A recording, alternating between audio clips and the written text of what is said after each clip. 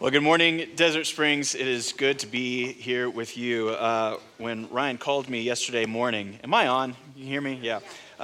When Ryan called me yesterday morning, he was like, hey, and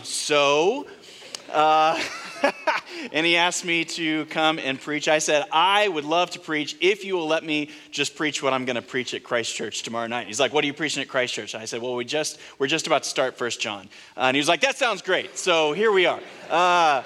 We just finished up the book of Proverbs at Christ Church, so it was great to hear of this Saturday seminar that many of you women were a part of there.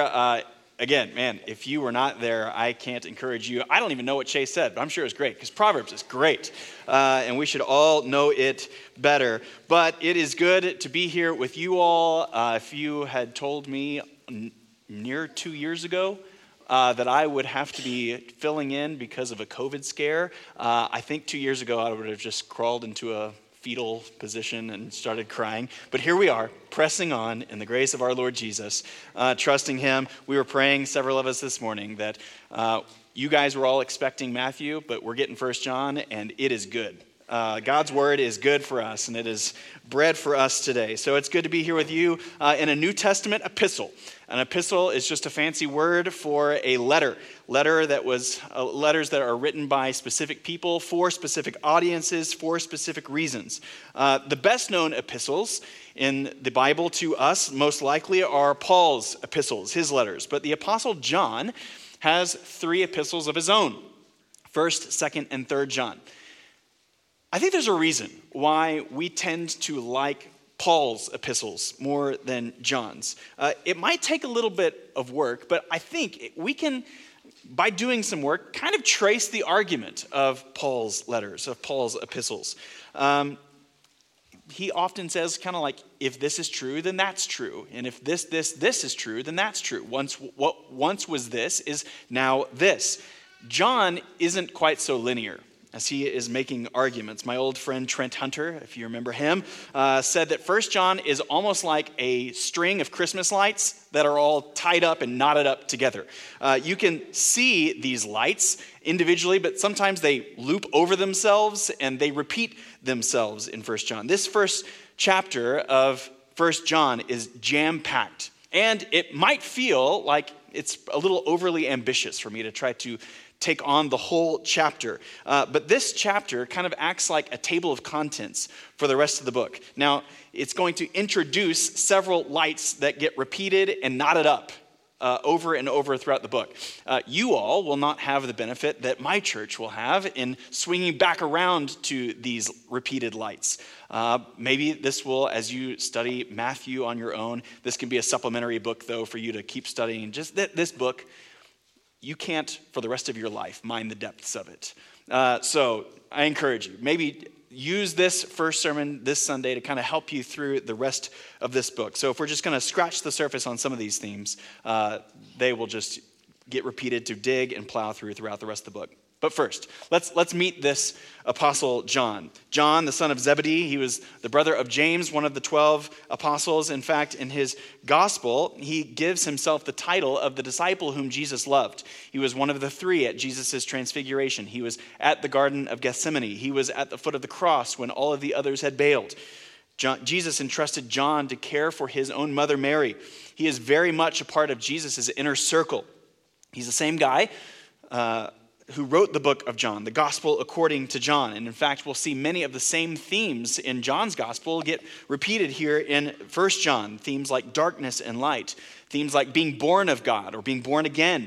The love of God, remaining or abiding in God's love. And we know that John later pastored in Ephesus, modern-day Turkey, and many other Asian cities. These churches that he writes to in his other well-known book, the book of Revelation. But we're not actually quite sure whom he writes to here in 1 John. There's some confusion about, there's lots of debate over whether or not this actually is John who wrote this, because he doesn't identify himself like Paul often does when he begins his letters. John just gets right into it. So let's get right into it. John is going to set up this book with a major theme that we are created for fellowship with God. So we're going to consider our text tonight under 3 headings. First is just that, fellowship with God. And then we're going to ask two questions that John seemingly asks. What prevents it? What prevents fellowship with God? And then what preserves it? So, fellowship with God. John just jumps right in. He's got no time to waste. In verse 1, he says, that which was from the beginning, that which we have heard, which we have seen with our eyes, which we looked upon and have touched with our hands concerning the word of life. The life was made manifest, and we have seen it and testified to it and proclaimed to you the eternal life which was with the Father and was made manifest to us. He does not have time for introductions. He's got something to say. Now, many of you might know that the word gospel itself means literally good news, the gospel, the good news, the announcement. This makes the gospel different than any other world religion, which are just advice for how to live somewhat of a flourishing spiritual life. John is saying here, right off the bat, something happened. I've got to tell you about what happened and how what happened will change and affect everything in your life. And what is this? What happened? What is the announcement? What is the proclamation that he has to get to? Well, the thing that John can't keep quiet about is the incarnation. That doctrine that says God became flesh in the person of Jesus of Nazareth. He is the God-man. And each of those words must stay together. The God-man. In these first 5 verses, John seemingly moves right away to confront what is likely 2 heresies, 2 teachings or beliefs, which, if accepted, will take you just straight away from Christianity. 2 heresies that seemingly are being taught to his audience, beliefs that will lead you to death. These 2 heresies are that Jesus was not fully God, or that Jesus, simultaneously, ongoingly, some others were teaching that Jesus was not fully man. So John needs to straight away say he is both. He is the God-man. He is fully God. That is, Jesus is pre-existing and eternal. Right from the beginning. He says, that which was from the beginning. This calls to mind the way that John opened his own gospel account. In the Gospel of John, chapter 1, verses 1 through 3, he says, in the beginning was the Word. And the Word was with God, and the Word was God.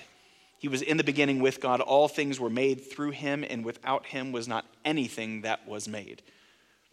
In Proverbs 8, you can see Solomon really digging down deeply into a personified character of the wisdom of God.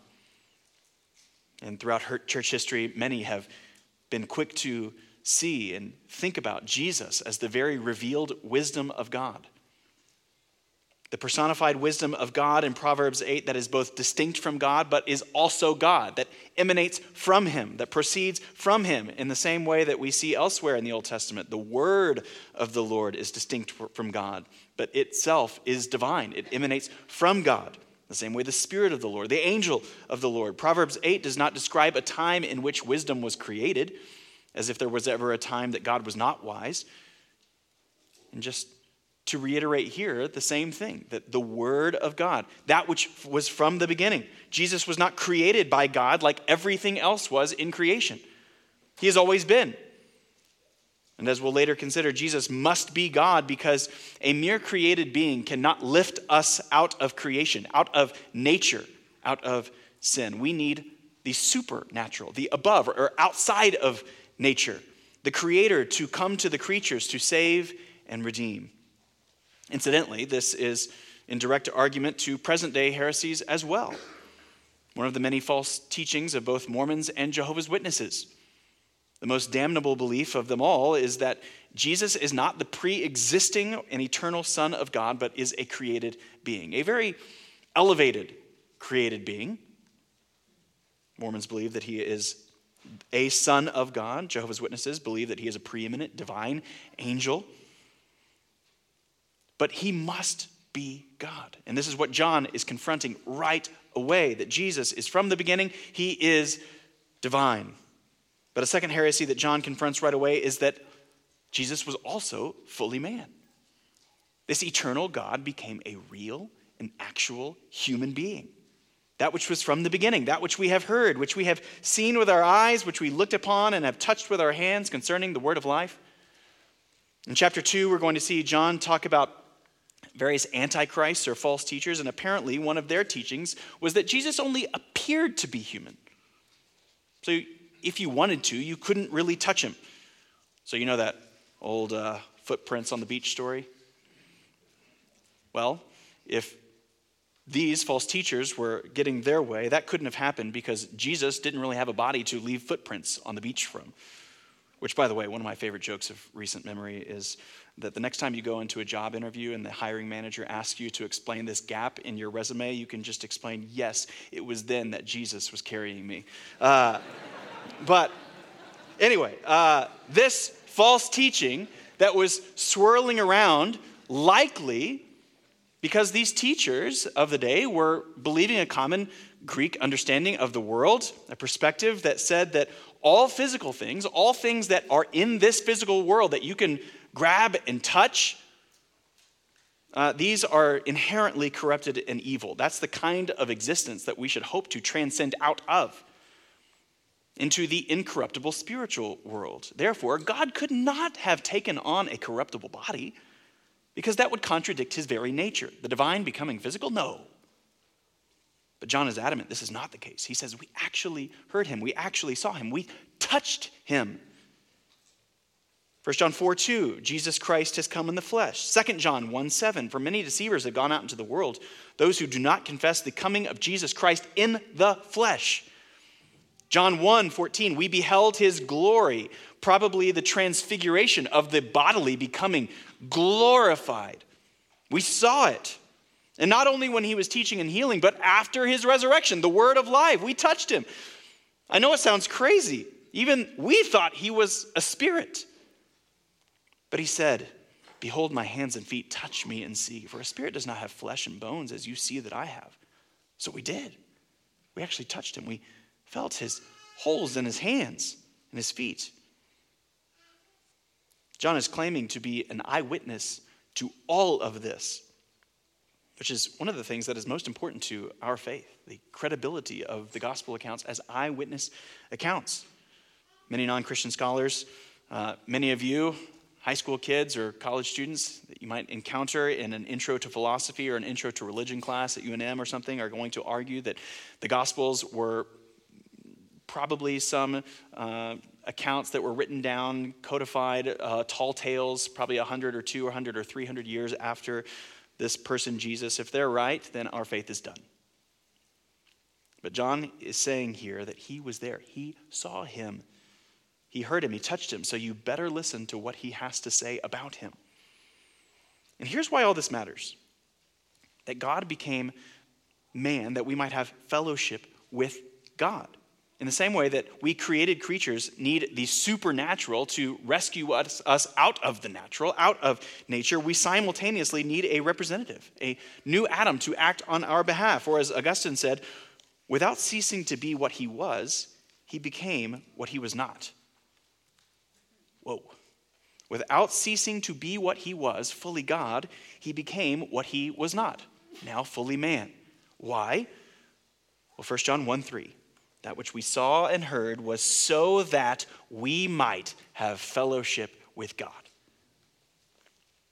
John may be thinking, oh, look, I know most of you guys there in Asia Minor and in Turkey, you're likely Greek or Asian.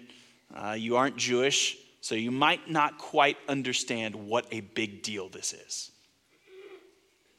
Because you see, people have never really had fellowship with God.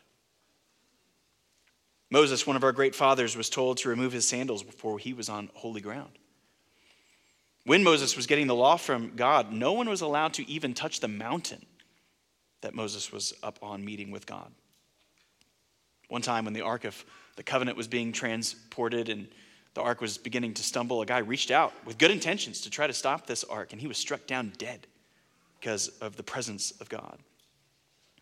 All that might sound harsh, but it's not.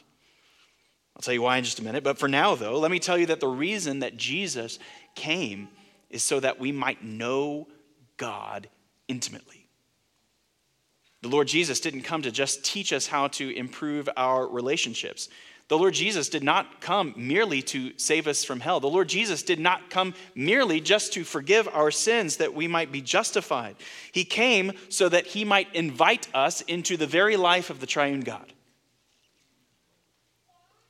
Y'all remember in my gospel, John might be thinking when I told you that Jesus said to Nicodemus how people must be born again, how they must receive a new birth, a birth from above. And at the Passover meal, after Jesus washed our feet, how he told us to abide in him, and he will abide in us. The very life of God coming into believers. Like life goes through the vines and branches and into leaves and fruit. That's what I'm talking about. And so he says, into verse 3, that I and everyone who is believing is experiencing this kind of fellowship, this kind of communion with God. We are daily experiencing fellowship with God. We can now pray to God like we never could. We are free to talk to him as a good father. We don't have to go to Jerusalem and have a priest sacrifice for us. We don't have to have a priest pray for us. We have actual fellowship, continued and ongoing fellowship, communion with God wherever we are. So here's why I'm writing this letter to you, chapter 1, verse 3, that you might have fellowship with us. That is, that you might share in this fellowship that we already are experiencing with the triune God. If you have fellowship with us, then you come into this same kind of fellowship with God. You're part of the family. And then verse 4, he says, we are writing these things so that our joy might be complete.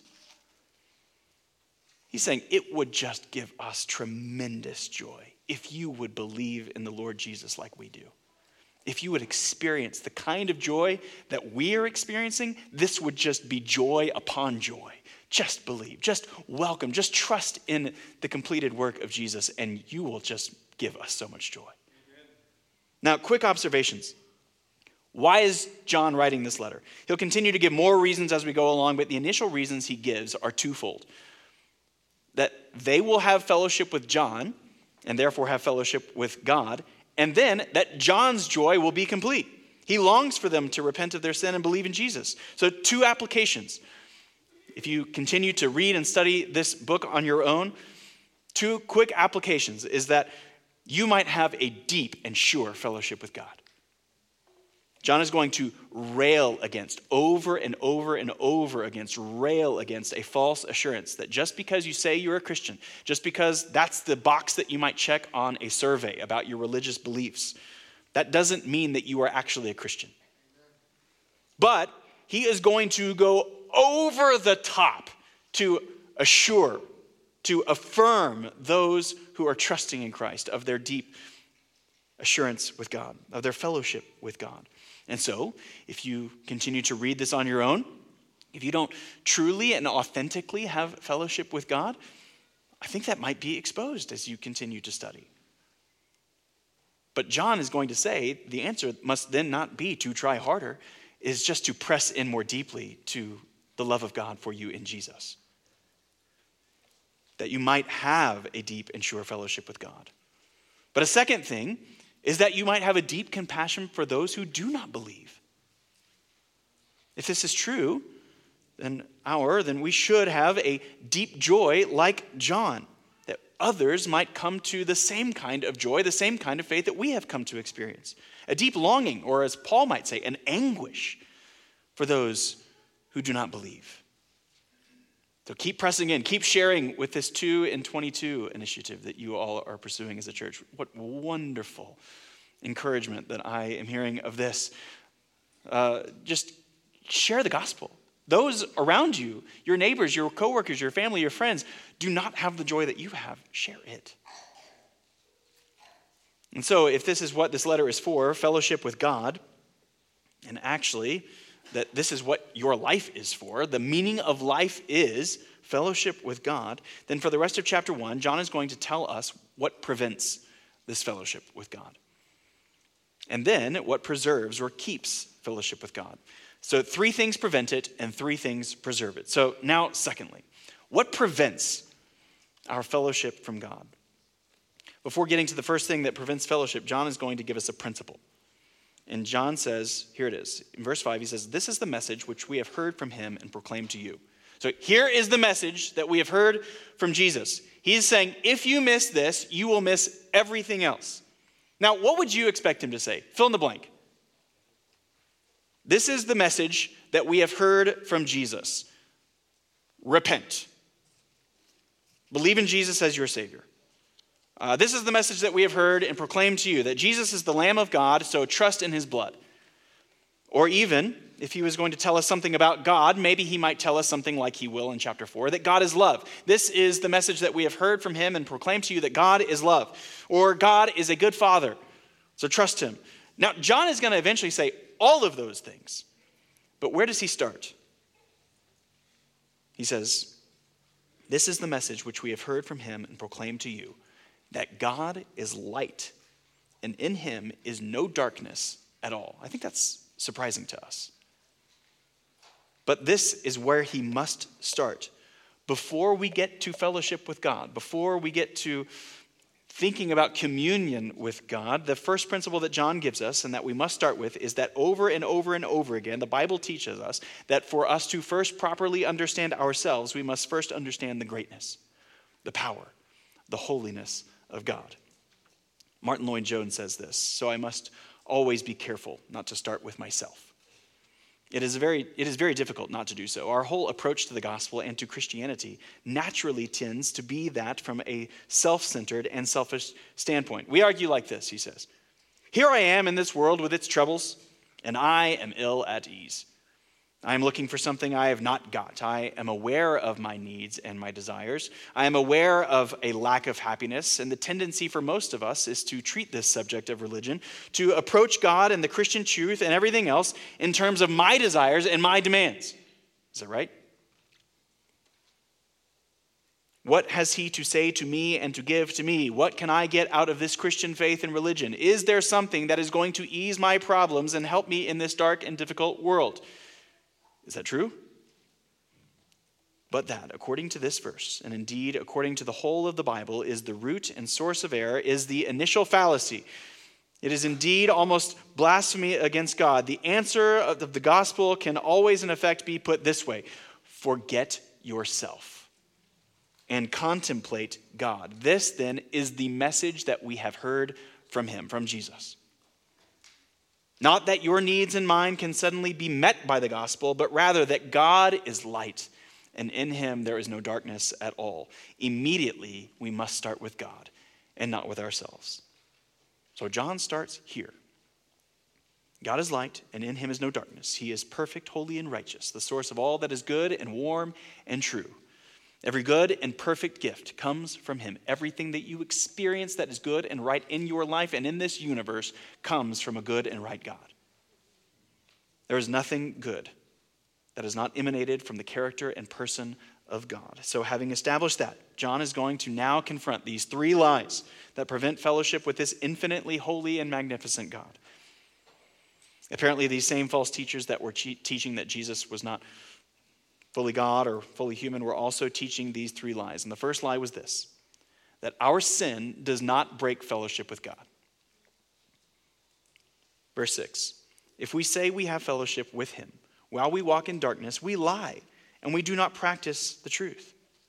There is a reason that people in the Old Testament were killed immediately when they come into contact with God's presence or not under his terms. Darkness and light cannot coexist. Think about it. If you are in a pitch black cave, what happens when you turn on a flashlight? Do the light and the dark struggle against one another?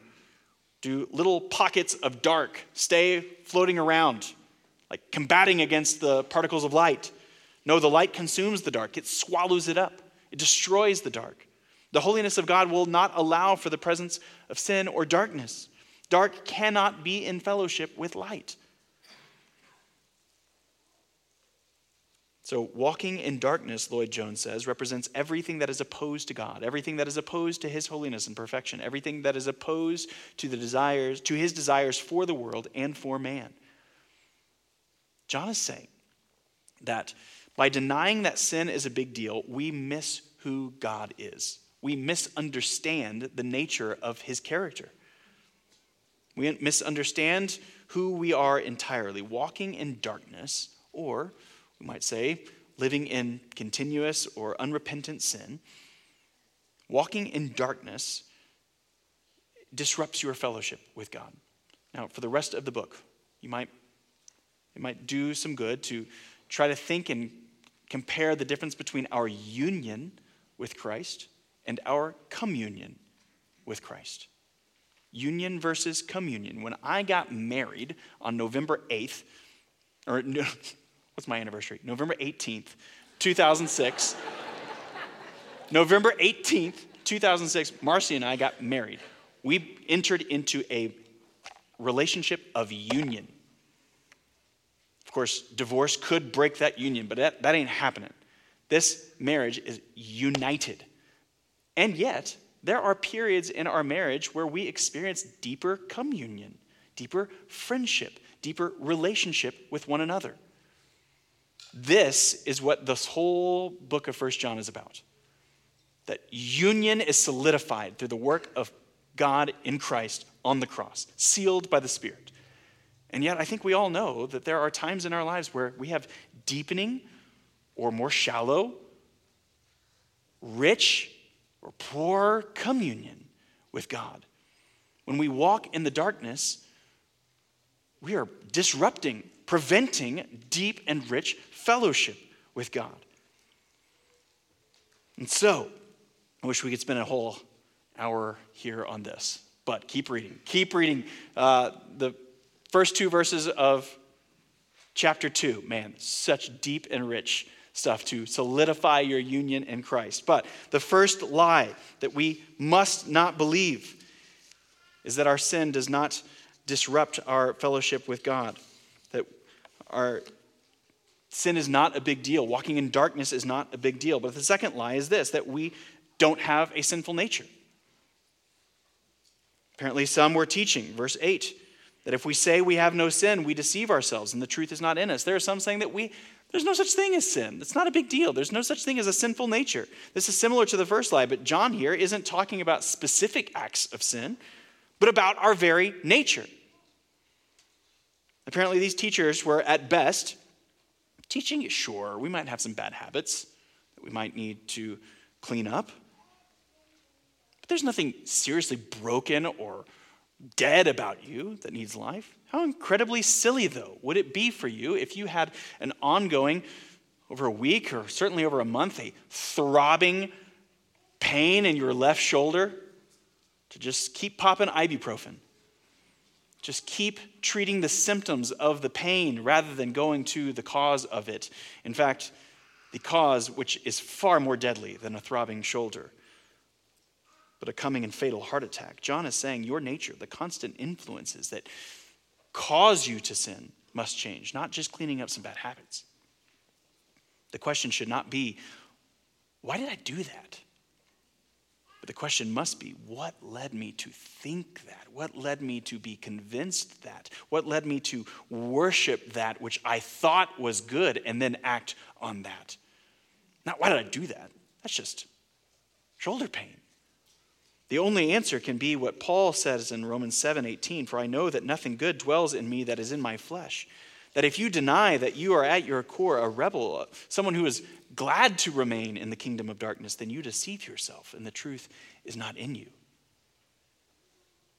And so a third lie, now confronting our sinful nature, now a third lie that John must confront here is that we actually don't need forgiveness. Verse 10, if we say that we have not sinned, we make him a liar, and his word is not in us. Why do we make God a liar if we say that we have not sinned? Because God says that we have,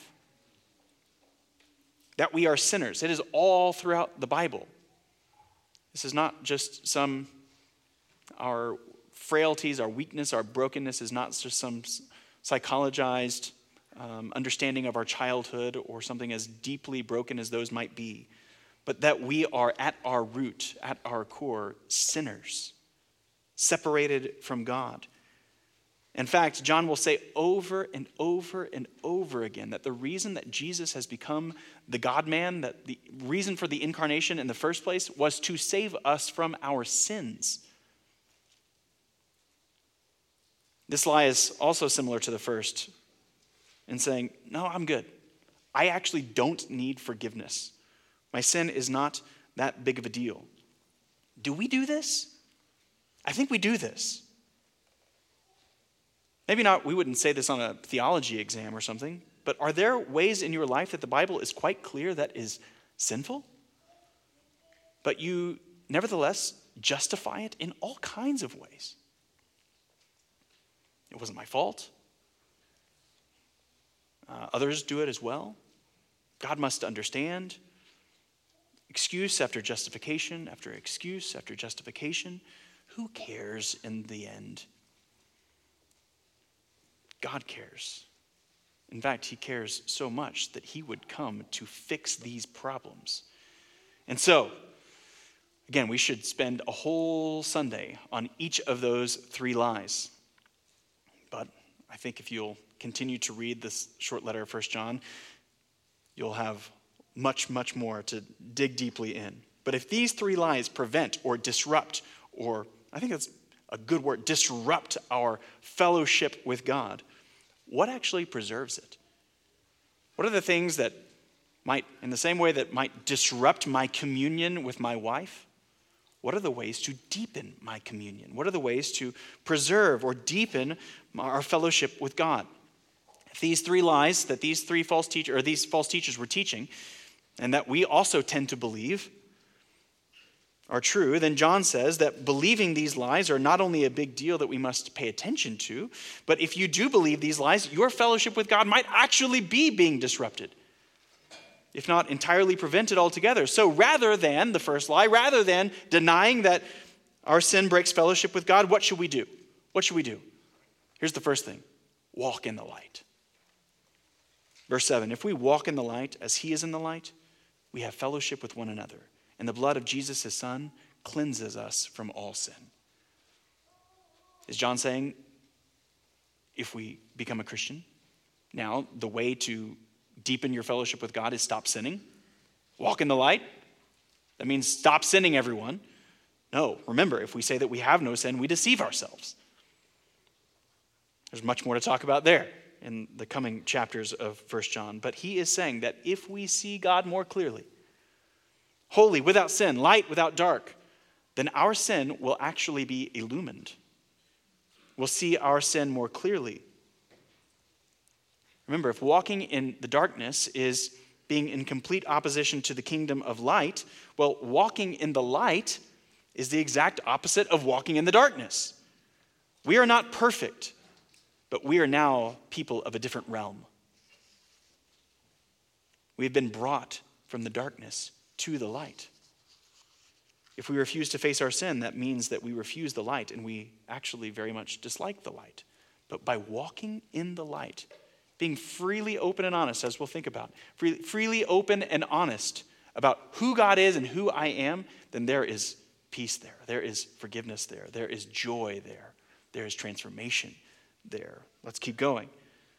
Second lie, rather than denying our sinful nature, now confess your sins, both to God and to one another. Remember in verse 7, when we walk in the light, that is, when we are honest about sin, then we actually have fellowship with one another. This means specific confession. We don't just say, well, I'm just a sinner. God made me this way. Or this is just too big of a deal. This is too difficult in my life. This is just the way I am. No, in God, there is no darkness. He did not make you this way. There is light in him.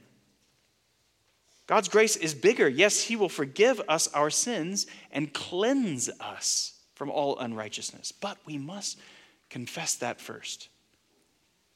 It's been said, if we hide our sins, God eventually drags them into the open. But if we bring our sins into the light, God immediately covers them up. So here's one thing of many that I hope might become more and more true of you as a church. That you would become, even more than you are right now, a people of the light. A people who have so encountered the grace of God that you become a people who are so quick to share sin, quick to share weakness. Turning the spotlight from sin now onto the glory of God in your life. You are people of a different realm. We do not wait to clean ourselves up, to change ourselves. No, by sharing and by being a people of the light, then all of that happens. The transformation happens. There really isn't like a timeline of progress or sanctification in 1 John like we might expect to see in some of Paul's letters. Remember, it's all just Christmas lights knotted up together. All of this is just living in the light together. Progress, sanctification, all of this happens just by living openly and honestly with one another and before God, living in the light. Together, loving together because of the love and the light of God who has come to live for us and to save us. So confess your sins to him and to one another. Again, do not wait to change yourself, but come just as you are. Then he'll change you. And then lastly, if the third lie is denying our need for forgiveness, then the third thing that we must do in contrast to that is we must trust in the blood of Jesus. Verse 7, the blood of Jesus, his son, cleanses us from all sin. Now, you could spend the next several months just thinking about the first two verses of chapter 2. In fact, just do that. Just memorize those two verses and swim deeply. But you as a church, I know you do, sing often, what can wash away my sin? Church, nothing but the blood of Jesus. What can make us whole again? Nothing but the blood of Jesus. My hope is built on nothing less than Jesus' blood and righteousness. We trust in the blood of Christ when we first believe, when we repent of sins, and we trust in the blood of Jesus for the rest of our lives and into eternity. As glorified saints, we will often and ongoingly for eternity remember the blood of Christ shed for us. It cleanses us, it forgives us, but it sanctifies us. It transforms us. It makes us more and more like Jesus. The blood of Christ shed for you on the cross because of your sin is the fountain that washes you and transforms you. It is what seeps into your life like very sap. The Spirit binding you to the vine of Christ that you might be his branches, his life into you, fellowship with God. The blood of Christ does not make us sinless, but by trusting in it and by walking in the light, the blood of Christ does make us sinless. So fellowship with God is what Jesus' message was, what John's message will be. But before we can have fellowship with God, we must see him clearly. And then we see ourselves clearly. Then we see our great need for a great and sacrificing Savior. When the cross of Christ becomes a bigger and bigger and bigger reality in our life, growing taller, casting a deeper shadow onto every part of our life, so that the blood of Christ, the Spirit of God, might deep work its way into every nook and cranny of our life. That is living in the light, and that is the life that you were created for. A life of joy, a life of union with God and communion with one another, walking in love. This book is good. Keep reading it. Keep reading it for the rest of your life. Keep reading Proverbs. Keep reading Matthew. Keep reading 1 John. Keep reading it all. This is our life. The Word of God revealed to us. The Word of God lived for us. The Word of God died for us and raised to new life for us. Let's dig deeply. Let's pray. Our Father, we are thankful for your word to us, that you have revealed yourself to us. You could have kept yourself hidden. You would have been good and right to. In your holiness and your light, you would have been just fine and justified to keep yourself hidden. But you, O triune God, have exploded into creation. You have created the world for your glory, that we might know and experience you, that we might know and experience your love. God, help us to walk in this love, walk in this light as your people who have been transferred out of a realm of darkness and death and into a new realm of light and life, the light and life of Christ that has been revealed to us from heaven, who has lived for us and died for us. Might we bind ourselves to him more closely. You have done the hard work of uniting us to him, but might we walk with him? Might we daily seek deeper and deeper communion? We pray that you would do this for your glory, for our deepening good and joy, for the sake of our unbelieving friends and the nations before us, that they might see a deep and abiding joy and want it, that our joy might be complete. We pray for all these things in Christ's name and for his glory. Amen.